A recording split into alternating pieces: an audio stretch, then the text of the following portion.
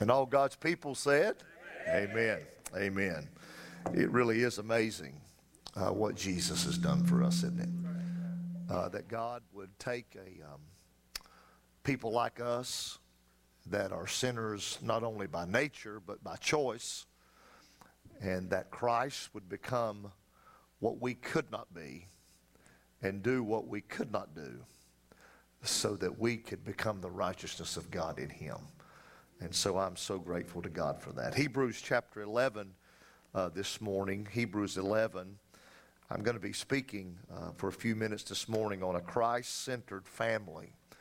A Christ-centered family. Last night we asked the question, will your family serve God? Joshua 24:15. As for me and my house, we will serve the Lord. And I believe that you're committed to serve the Lord, and I'm committed to serve the Lord.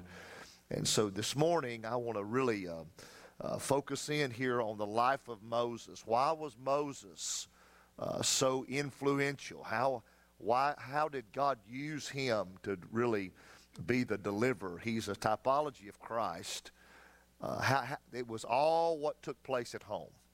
And so listen, folks, if we don't get the home right, there's no way we can get the church right, because the church is a reflection of what's going on at home. Just keep your seat this morning and listen carefully to the word.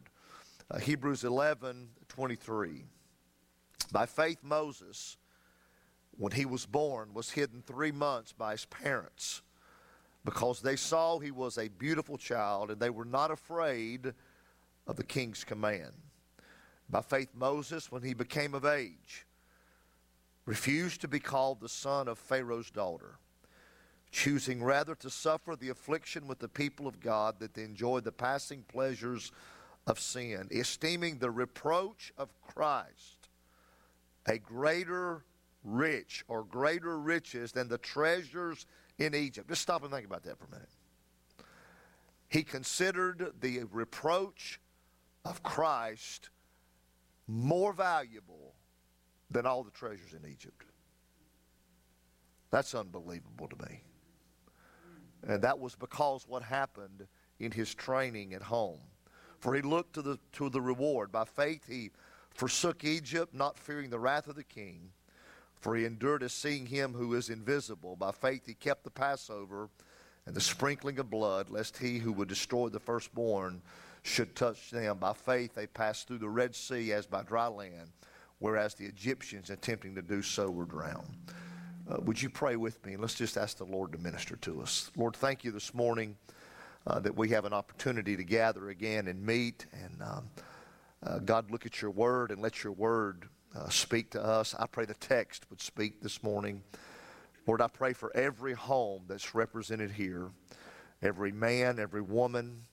Lord, I pray that Jesus Christ would be the center of everything that takes place. God, may we be that visible demonstration of the gospel of Jesus Christ. We give you praise. Speak to us this morning by the Spirit. Show us the light. May you shine the light on the truth that we might be able to comprehend it and then respond to it. In Jesus' name, amen. You know this, but the family was the first institution that God ordained in the Bible. God ordained the family before he did the church. And the family is a representation and a demonstration of a faith relationship with Jesus Christ, which produces what I'm calling this morning a Christ-centered family. And I said last night that Jesus needs to be first. He does, but he needs to be at the center. In other words, everything flows from him. He's the hub. If I try to put him first, I'll fail. But if he's at the center, then every part of my daily life flows from him. My relationship with him, my relationship with my wife, my relationship with my children, where I work, my vocation, my recreation. Christ has to be the center of everything in our lives. Jesus said it this way in Matthew 19. He said, "For this reason shall a man leave his father and mother, and by the way, you got to leave mom and dad, okay? You can't depend on mom and dad after you get married. You leave father and mother, be joined to his wife, and the two shall become one flesh. So then they're no longer two but one. Therefore, what God has joined together, let not man separate. What a great illustration of the gospel. That a man should leave his father and mother, repentance. That he should be joined to his wife, faith. The two should become one flesh, salvation. And the Bible says, in what God has joined together, let no man destroy, eternally saved in Christ. I mean, so the family is the demonstration of the gospel of Jesus Christ. So I've entitled the session this morning, a Christ-centered family that God ordained, that gives testimony not only to your children. By the way, your children will do exactly what you do. Your children, my children, are a reflection of what they've been taught in the home. And God help us to disciple our children.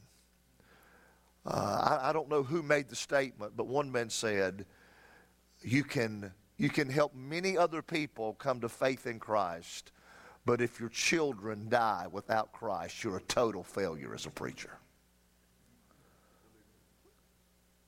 I mean, that's our first priority, is our family. So can others see God working through our family? Can the people that know us see a clear picture of the gospel, which is repentance and faith? Listen to these stats.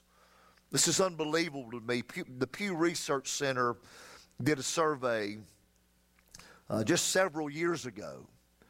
Only 46% of children lived in a household with both biological parents present. Only 46%. Listen to this. In 1960, 73% lived in a household with both biological parents. 34% of children grow up in single-parent households. 50 years ago, only 9% grew up in single-parent households.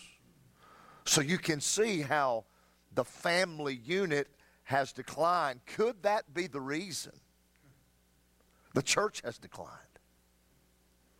I really believe it is. Because if our families were Christ-centered, we wouldn't need to worry about the church, because the church is a representation of what's really taking place in private, behind closed doors. And so it may very well be the greatest need that we have today is a family revival, where Christ is back in his rightful position. The Bible gives a very interesting statement. Here's what it says. By faith, Moses, when he was born. Now, this verse does not mean that Moses, when he was born, believed in God. That's not what it means. What it does mean that when he was born into a faith atmosphere, or a Christ-centered family. And God used Moses in a mighty way, you know this, to lead God's people out of Egypt, to write the very law of God. And God used him to give a shadow or an illustration of Jesus Christ. So I just got a question to pose to you. Where was Moses influenced? Where was Moses equipped? He was only with his biological parents 3 months. So it's very, very interesting. He was raised in a faith atmosphere. Notice with me, first of all, the parents of a Christ-centered family.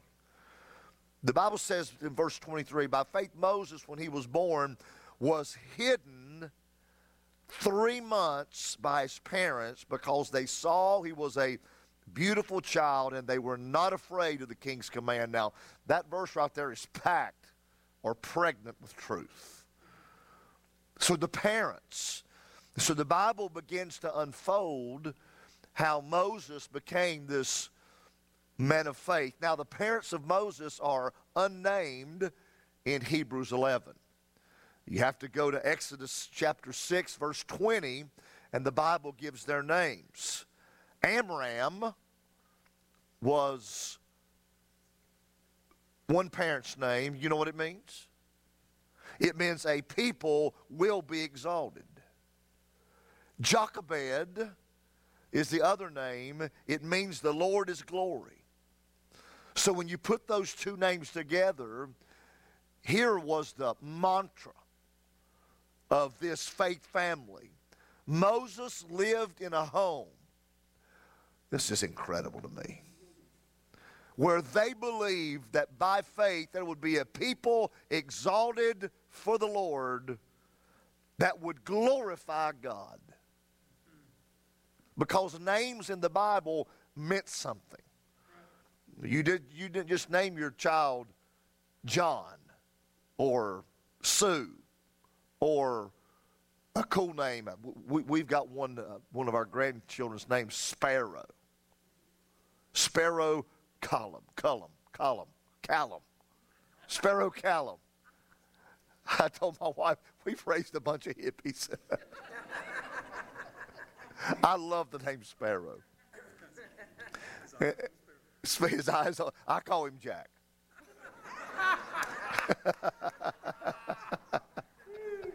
And then we got one named Crew. And then we got one named Judah. And then we got one named Nora. Now we know what Judah means, but I don't know what Sparrow means. But my point is, in the Bible, they named their children. It was very significant about what they believed.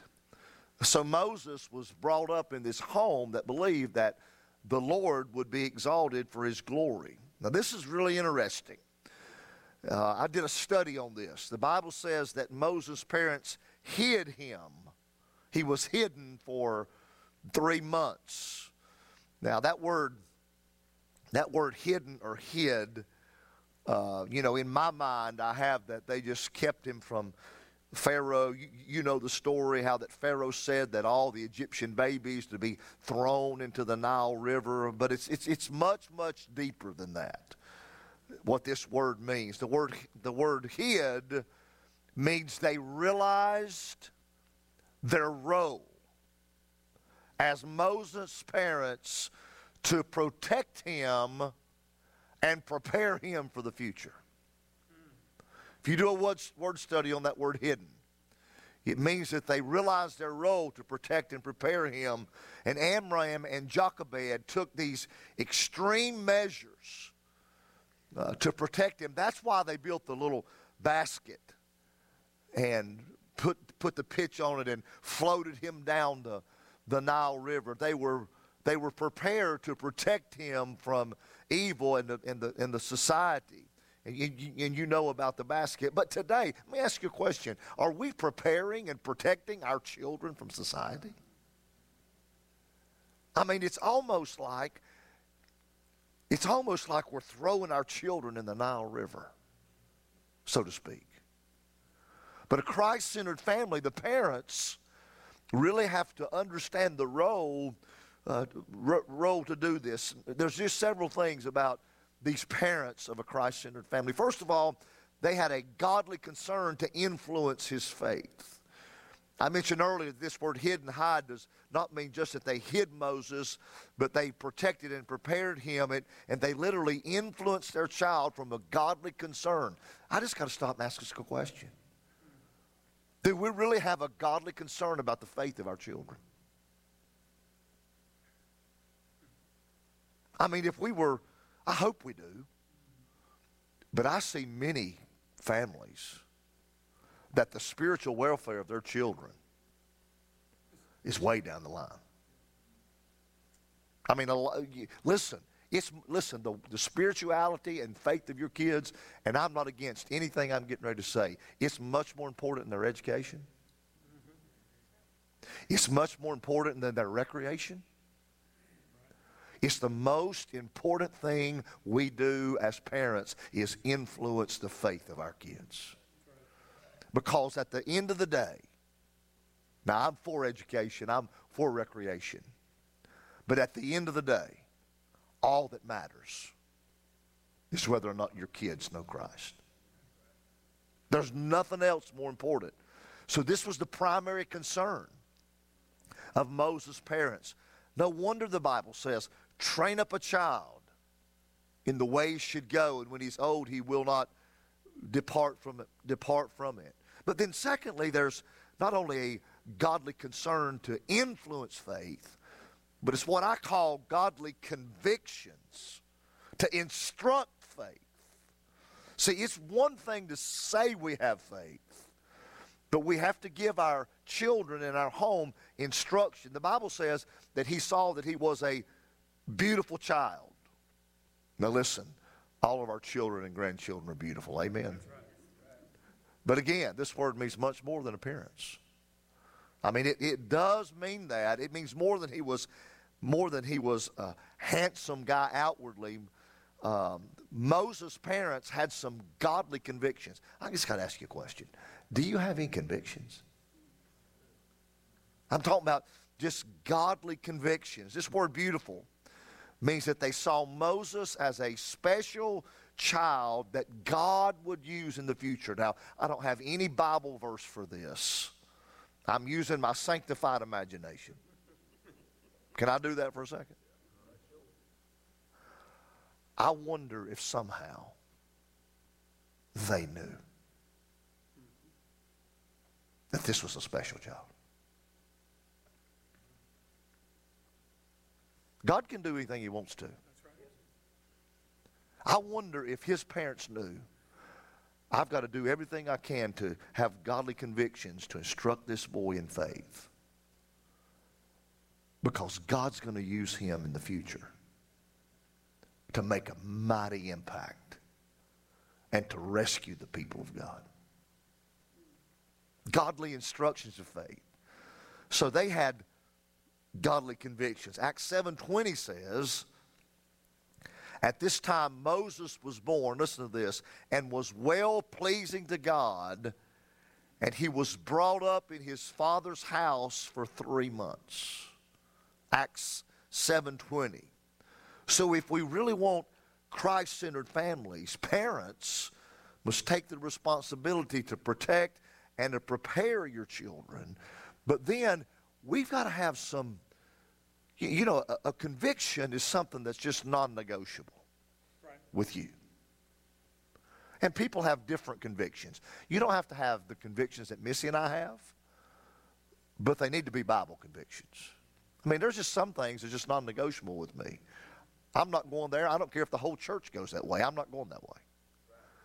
See, we got to have men and women that can think for themselves and develop a systematic theology system that they can't be shaken from. Are y'all with me? Say amen. That's what parenting is.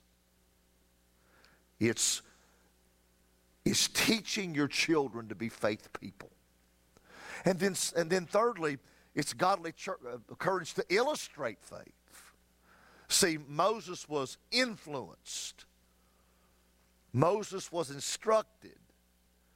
But also, faith was illustrated to Moses. The Bible says that Amram and Jochebed were not afraid of the king's command. Interesting, isn't it? So they had this godly courage to illustrate their faith to Moses by the decisions and the choices they made. Question, are we illustrating? Are Missy and I illustrating to our children what it means to really be a faith person? Are we taking a stand for faith in our society? I had a text last night from a pastor in town, and in our city, it's unbelievable what's happening in our society. And I'm afraid the church, probably not this one and hopefully not ours, but the church at large is sitting by and just being silent and just allowing things to happen. They're having this event in our city. They're having a drag show. And the pastor, or this guy that's heading it up, he said, can we get some people to go to the city council meeting? I texted him back and I said, I will do my best to be there, but what do I do if I bring 200 people? Where are we going to put them? Folks, listen, if we start going, and I'm sure it's happening in this town also. I mean, we've been told, just stay out of the civic events, stay out of politics. Listen, how in God's name am I supposed to be salt and light if I don't engage the culture? I mean, how can we do that? I mean, we're not going to go to the city council meeting and stand up and preach a sermon. We're just going to go and say, hey, you know what? We're Christians. We believe God ordained marriage between a man and a woman. And we're just here standing against, will you do something in our community so that our children, when I was coming up, nobody was confused about their gender. I mean, everybody knew what a boy was, and everybody knew what a girl was. And a girl didn't want to be a boy, and a boy didn't want a girl. Now they want to be animals. You know what I say? Put a collar on them. Put them in a kennel at night. Listen, the home is the hub where some of this can be corrected.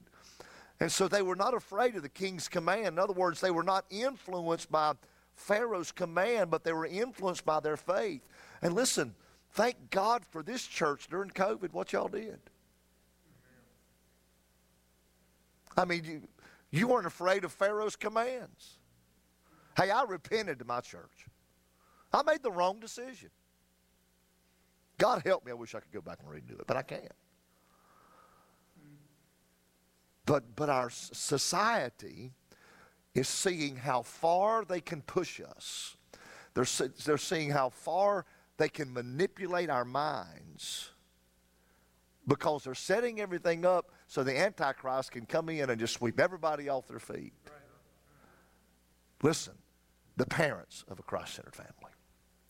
Amen. Let me move on. I don't have much time. Secondly, I do have plenty of time, but I want to get to what I want to talk about. The priorities. What's the priorities of a Christ-centered family? Let me read verses 24 through 26. By faith, Moses, when he became of age, okay, now he's grown. Missy and I, we have 6 children. We only have 2 at home. And they're all pretty much of age right now. And listen, bless my wife's heart. I was off doing ministry and preaching and at the church all the time. And if I had it to do over, I would have changed my priorities. But I cannot go back and do that. But my wife basically raised our kids. So if our kids are godly today, it's a result of that lady right back there, the time she's invested. Yeah, God did bless her. I'm telling you, because she had her hands full. But now Moses is of age. Now look, he refused to be called the son of Pharaoh's daughter. Interesting. Choosing rather to suffer affliction. I'm going to read it again. So the parents of the family determine the priorities, and the kids then take on the priorities of mom and dad. That's the way it works. So we really need a revival of Christian values and Christian priorities in our family. So how are we going to reach others with the gospel if the gospel doesn't influence us at home? See, there's some priorities. Let me just ask you a couple questions. What are the priorities of your family? If you had to list them out. Is godliness and faith the priority? Does your calendar support your priority? Oh, now we're going to go to Medlin. Does your finances support your priority? I mean, are you teaching your children to be givers instead of takers? All of our kids work, and all of our kids, as far as we know, tithe. You know why? Because as children, when they would get birthday money, they would give the Lord 10% of everything they took in. Dad, why have we got to do this? You won't understand now, but you'll understand later. See, there's some priorities. Let me show you the priorities so I can move on. First of all, the priority is to please the Lord. He says they refused to be called the son of Pharaoh's daughter. So for 40 years, listen to this, I'm going to give you some history on Moses. For 40 years, Moses had been the prince of Egypt, the wealthiest, most cultured, most advanced society of the day. He was highly educated and skilled. He is educated in all the learning of the Egyptians. He was a man of power, of words and deeds. Acts 7:22. He knew all the Egyptian language. And I don't believe that he had a speech impediment. I believe that when God called him, he was so broken and so humbled and just that he was speechless, and he was afraid that if he would speak, he would get in the way of what God wanted to do. He said, I can't speak. I don't believe that means he had a speech impediment. Because of all of his learning in Egypt. His former education, he could read and write hieroglyphics. Probably he knew some of the Canaanite languages. Listen, this was a sharp guy. This was probably one of the most educated people in Egypt. And he had learned Hebrew from his mother, and he could enjoy everything that Egypt had to offer. But in his training in Egypt never became more important than his knowledge and his faith in God. You take a child right now, they grow up in church, but if they don't grow up in home, they'll go off to a secular university, and they will manipulate their mind, and they'll come back and say, I don't believe what I heard him say all my life. But let me tell you the difference. He's going to say it. But if you model it and teach it at home, that's where it sticks. You agree with me, Pastor? That's what happened to Moses. So Moses refused to be called the son of Pharaoh's daughter. So when Moses reached age 40, he had a crucial decision he had to make. He had to decide between becoming a full-fledged Egyptian with absolute loyalty and no reservations, or joining his own people, Israel. I mean, he really did. And the deciding factor was his faith in God that he was taught. And he really rejected the prestige of his Egyptian status and training, and he held on to his devotion to God so that he could please God like Amram and Jochebed. A people will be exalted that will glorify God. Pleasing the Lord. So Christ-centered families, our number one priority is to please the Lord. And it's very clear that he taught that in order to please the Lord, listen, to please God, you got to be willing to refuse some things. And I'm not being critical or negative. I'm trying to be biblical and truthful. You cannot be a Christian and not be a disciple of Jesus Christ. I mean, Jesus said it so clearly. If anyone desires to come after me, he must deny himself. He must take up his cross and follow me. So pleasing the Lord requires refusing some things. Let me just give you a couple ideas just from studying the life of Moses. We got to refuse any distraction that'll steal away our time from God. Any distraction. If we teach our kids that anything in life is more important than pleasing God, there will be a terrible mistake, and it will show up when they become of age. It won't show up while they're young. Listen, I got some families right now in my church, just in my humble opinion, are making some terrible mistakes. Terrible mistakes. You say you're talking to them about it. I talked to them about it before they had children. You talk to them about it now and they get defensive. But I hope this don't happen. When their kids come of age, they're going to come back and they're going to say, will you help us? And I'm going to say, absolutely. But let me tell you where you went wrong. I can't reverse what you taught them for 15 years. Do y'all see what I'm talking about? We got to refuse any distraction to take our time away from the Lord. We got to refuse any possession that'll steal our time. We got to refuse any person. Listen, there's some people that your kids don't need to hang out with. And guess whose responsibility it is? It's yours. It's not the preacher's. He's got his own kids. I mean, listen, there was one point in time where people shouldn't have hung out with my kid.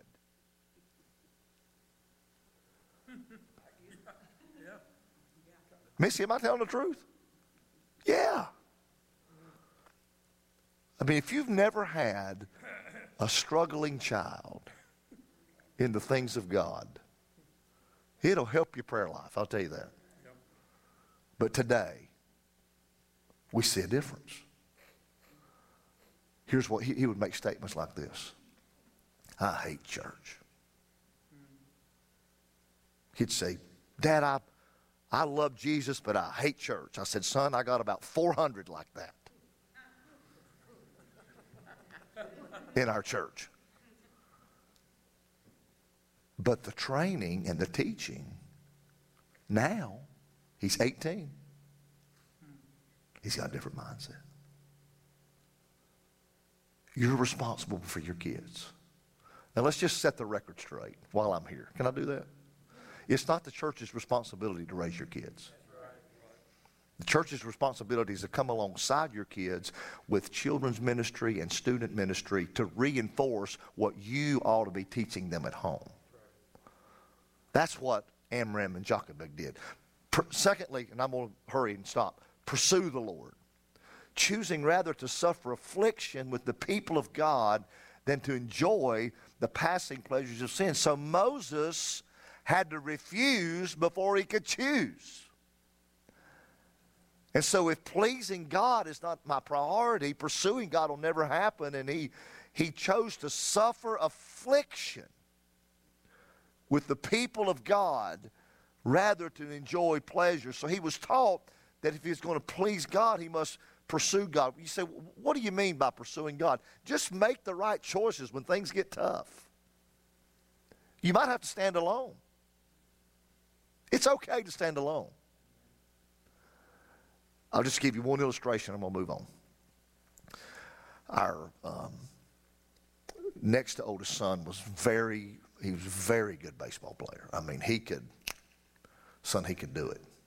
He could hit the ball. He could pitch. He could run. He was very, very athletic, and he was good. But we have a conviction that our children are not going to play ball on Wednesday night or Sunday. We've got 5 other days of the week that we can play ball. So the coach comes to Missy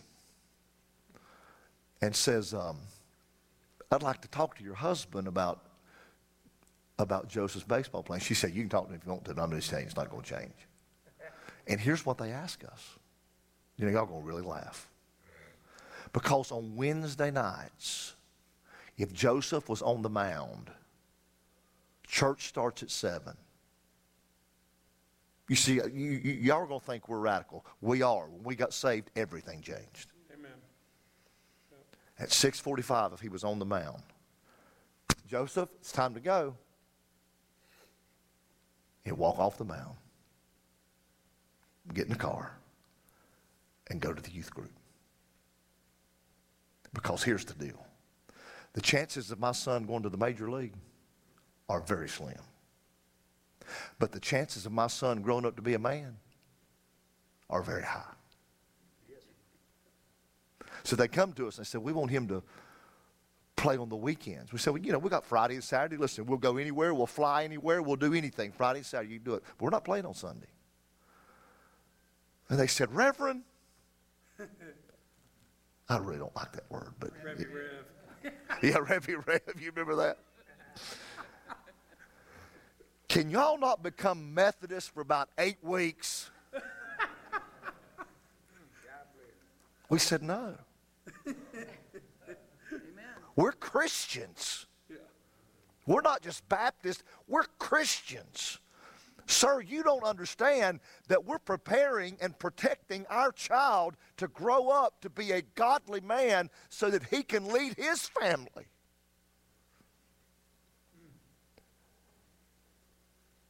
And then he got older, didn't want to play sports. Pursuing God, making the right choice. And by the way, there'd be church members sitting around and watch us walk off the field, or him walk off the field, and go to the student group. And they'd stay right there and wouldn't go. Did we judge them? No. But I'm just telling you, very few people will pursue God the way the Bible teaches. But, brother, we need revival in the families. Amen. It's pleasing God. It's pursuing God. Let's move on. And then it's proclaiming God. Verse 26, and I'm finished. Esteeming the reproach of Christ greater riches than treasures in Egypt, for he looked to the reward. So Moses proclaimed the Lord to others by the choices he made when he became old enough to choose for himself. And the conclusion was that it was more important for him. And you listen, had this man not made the right choice, he's out in the wilderness. This bush catches fire. Now all the training of Amram and Jochebed, it's time to see if it's going to stick. This bush catches fire. And Moses made the right choice, knowing that he couldn't do it. Who am I going to say sent me? God, I can't do it. I can't speak. I think he told a lie. Well, I'll raise up Aaron then. And he made the right choice. And this man was able to stand before Pharaoh and said, I am that I am, said, let my people go. Oh, could we raise some godly men and godly women in our homes? Be a Christ-centered family. Let's pray together. God, thank you for your word. Thank you for your people. Thank you for blessing our time together.